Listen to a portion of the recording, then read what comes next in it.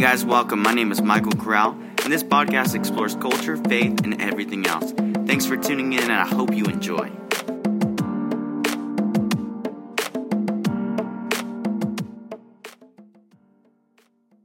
What's up, everybody? This is Michael Corral. Thank you for tuning in to today's episode.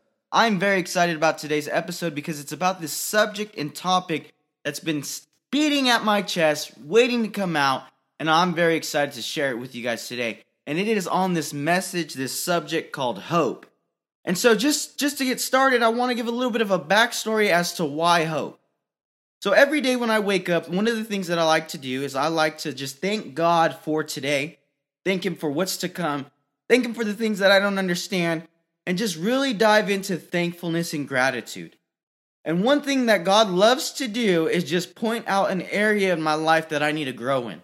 So that whether that's areas of compassion, areas of patience, it doesn't matter what it is. There's no limits. But so this one time I woke up and I was praying and thanking God, and what He'll typically do is remind me of someone or something who carries a characteristic and an area that I need to grow in. So kind of as I'm praying, the Lord highlights a friend. And this friend is someone who the Lord sees as maybe one of the most selfless people, and someone that I've even seen to carry that characteristic. And I say that because this person sees and meets the needs of the people to the left, to the right of them, in front of them, their friends, their family. It doesn't matter who it would be. There's an area of compassion in their heart that exceeds even that of mine, even that of a lot of people that I've ever met. And so what was happening is God's highlighting what this person does. And it's one of those things that maybe they don't understand why they do it or how they do it. It's just innate.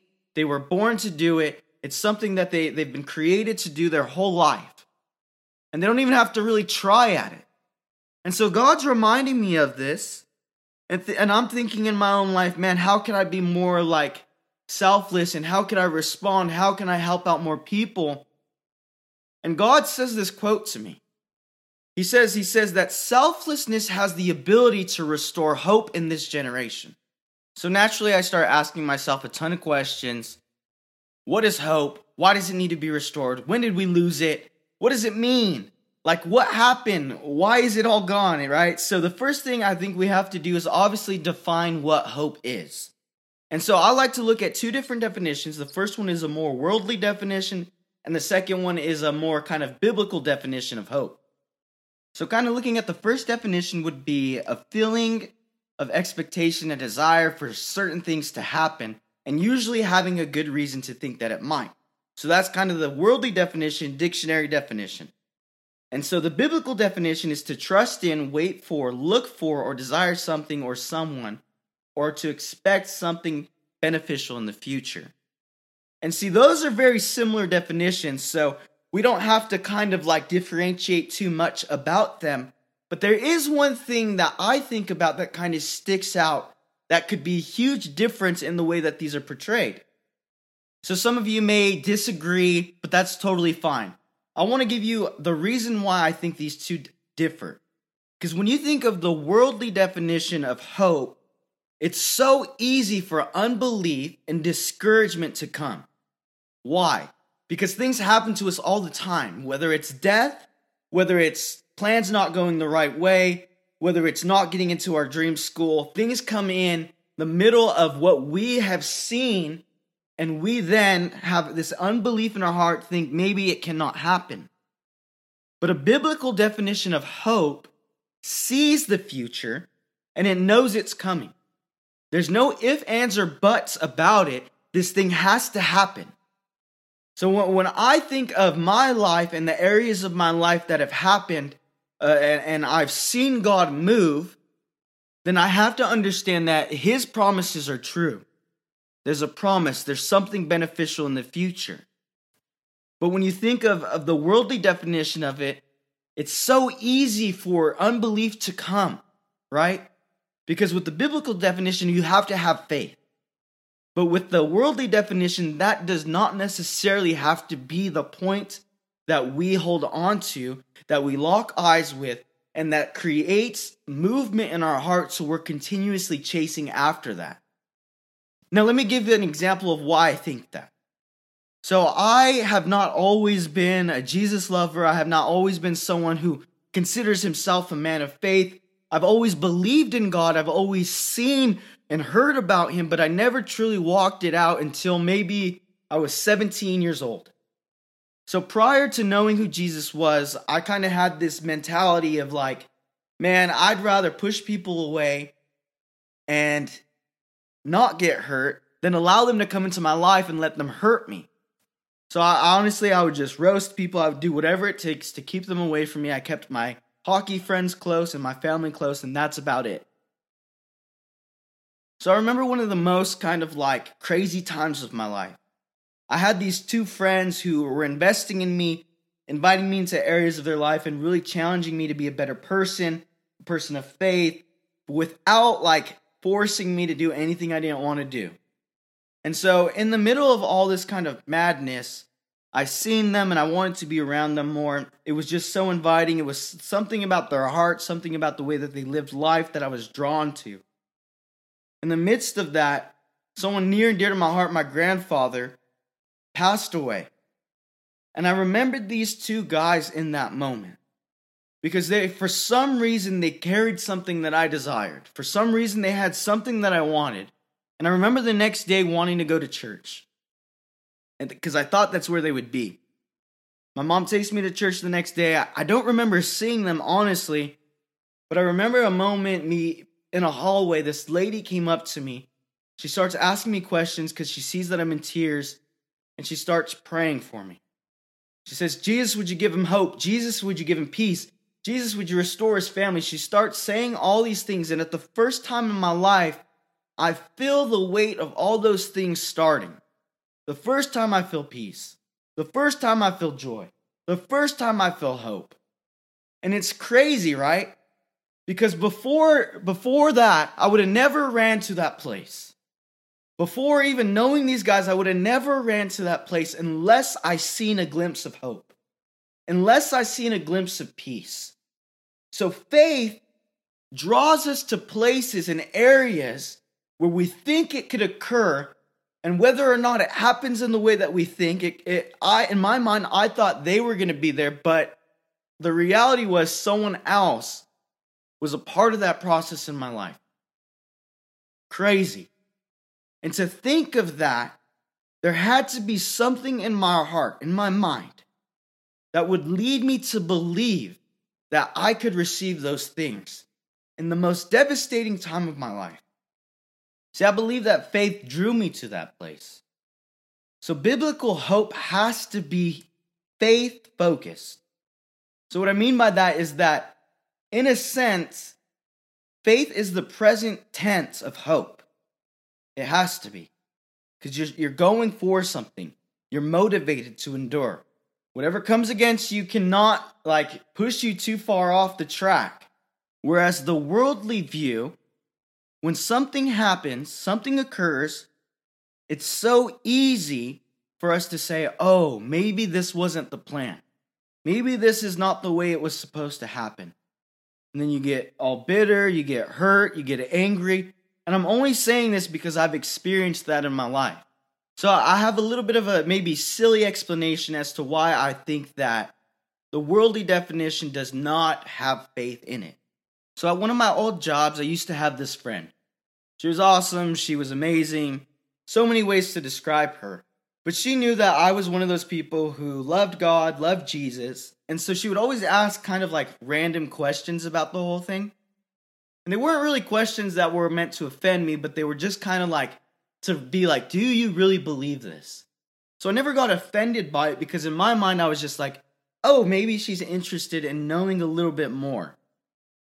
Today's world would probably classify her as an unbeliever of a Christian faith. Someone who maybe didn't believe that Jesus was real or that God is a designer of the earth, which is totally fine. You can believe whatever you want. But in my mind, I only had one job, and that was to love the people around me, to say, despite who you are, despite what you've done, despite what you say against me, I love you every single ounce, every single step of the way. So I'll be honest, I didn't go out of my way to serve them, but I just did simple things that they would ask. Hanging out with them, hearing them out, praying for them daily, asking God to encounter them, whatever it takes, I would do that for them. And simply, when the world would respond one way, I would do the exact opposite. And it would almost shock them. And so I remember working there and just being the same person day in and day out. And when it came time to leave that place, something crazy happened. And I want to give a little bit of a backstory because my whole life people would ask, hey, Michael, what do you want to do when you grow up? What do you want to be when you grow up? And I didn't always have kind of the normal answer. Most people would think I want to be a fireman. I want to be a professional football player. I just want to be a doctor. I want to change things. I want to see people get help. Well, my answer was always just, I want to change the world. And there would always be people who either chuckled, laughed, whatever it looked like, and then ask a question, no, really, what do you want to be? And so that question came up at this workplace, and I would always say it, man, I just want to change the world.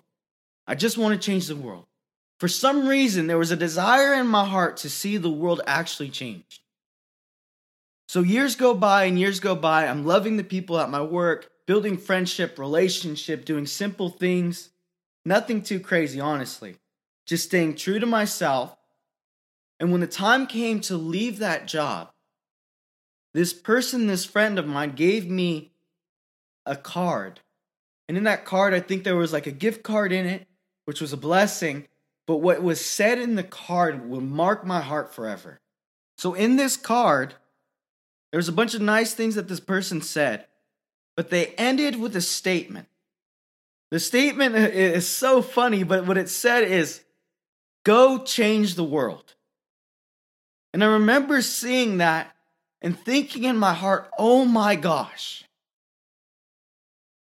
The lack of belief, the unbelief that was in the heart of someone before, where I would say, I want to change the world, where they would laugh, where they would ask questions, where they would be like, no, really.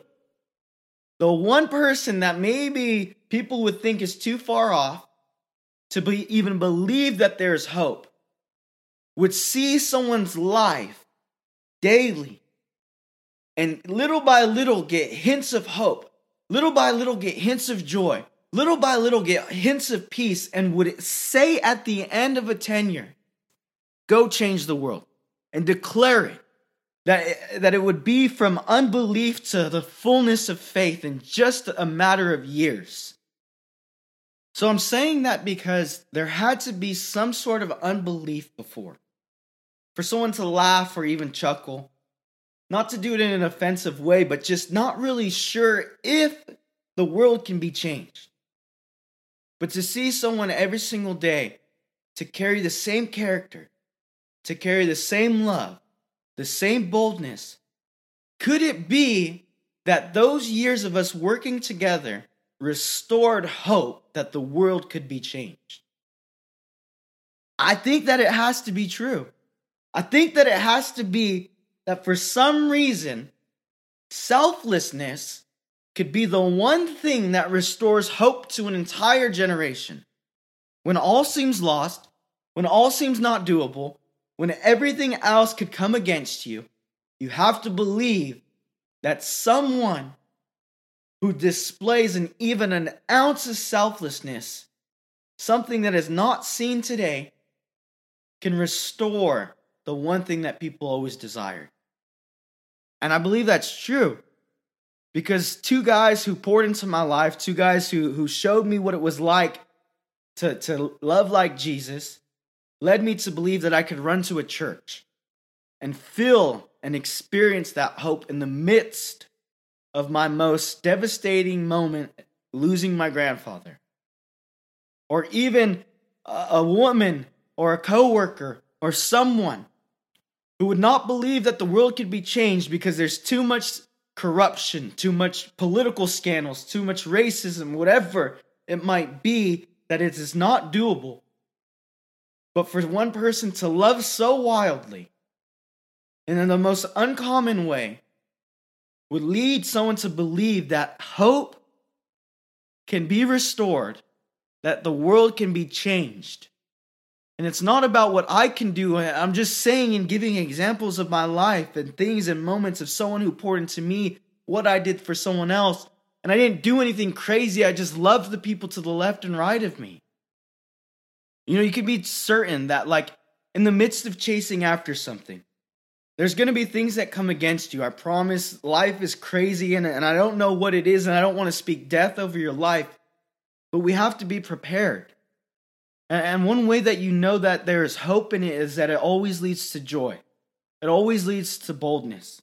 It always has faith. It always has knowledge of love. And you can be certain it's not hopeful if any ounce of unbelief comes in. And I know that's probably the challenging thing of thinking, like, there probably is some times in our heart that we're thinking maybe this isn't doable. Maybe it can't be done. But man, I believe that hope has seen something, and its only desire and its only motivation is to be moved by that one thing. To draw closer to it, to run after it. I think of myself running to a church to find a glimpse of hope, to find a glimpse of joy. I had to run to it in order to receive it. And I know I keep beating that, and I've said it multiple times, but I believe it to be true.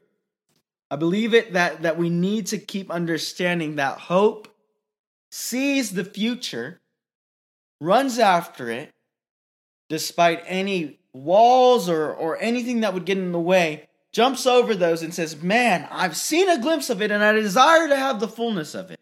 And in order to receive the fullness of something, there has to be a level of sacrifice from others. I think of every great moment of history. Jesus, he sacrificed his life.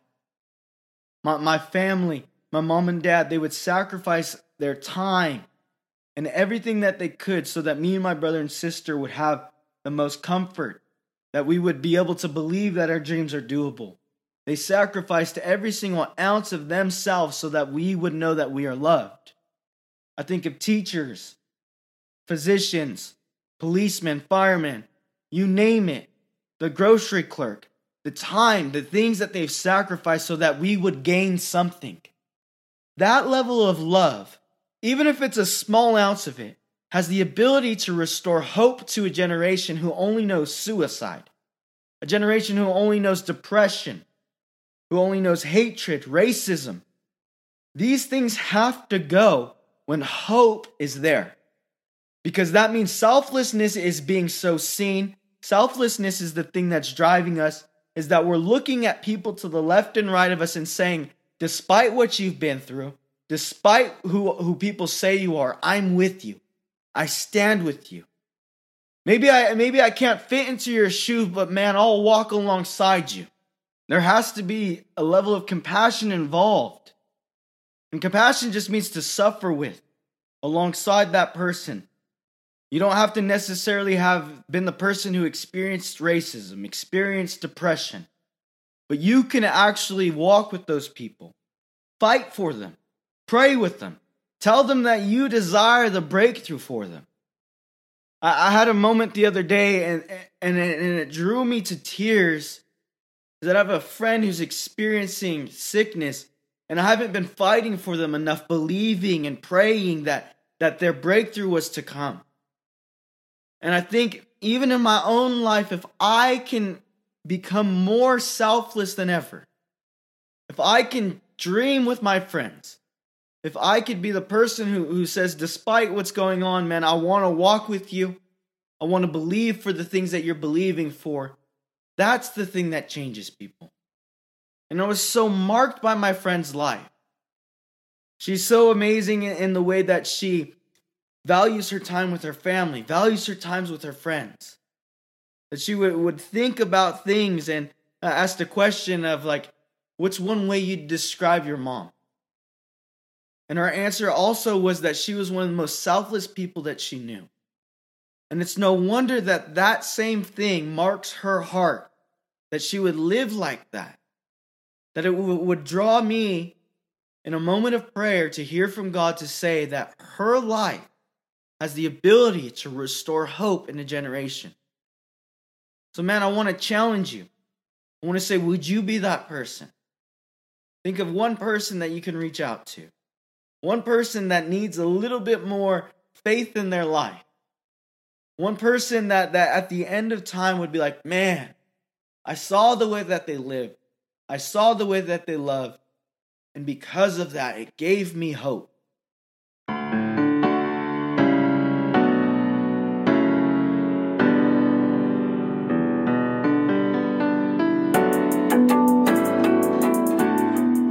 Thank you again for tuning into today's episode. To send in topic ideas for future episodes, head over to my Instagram, click that follow button, and slide into my DMs.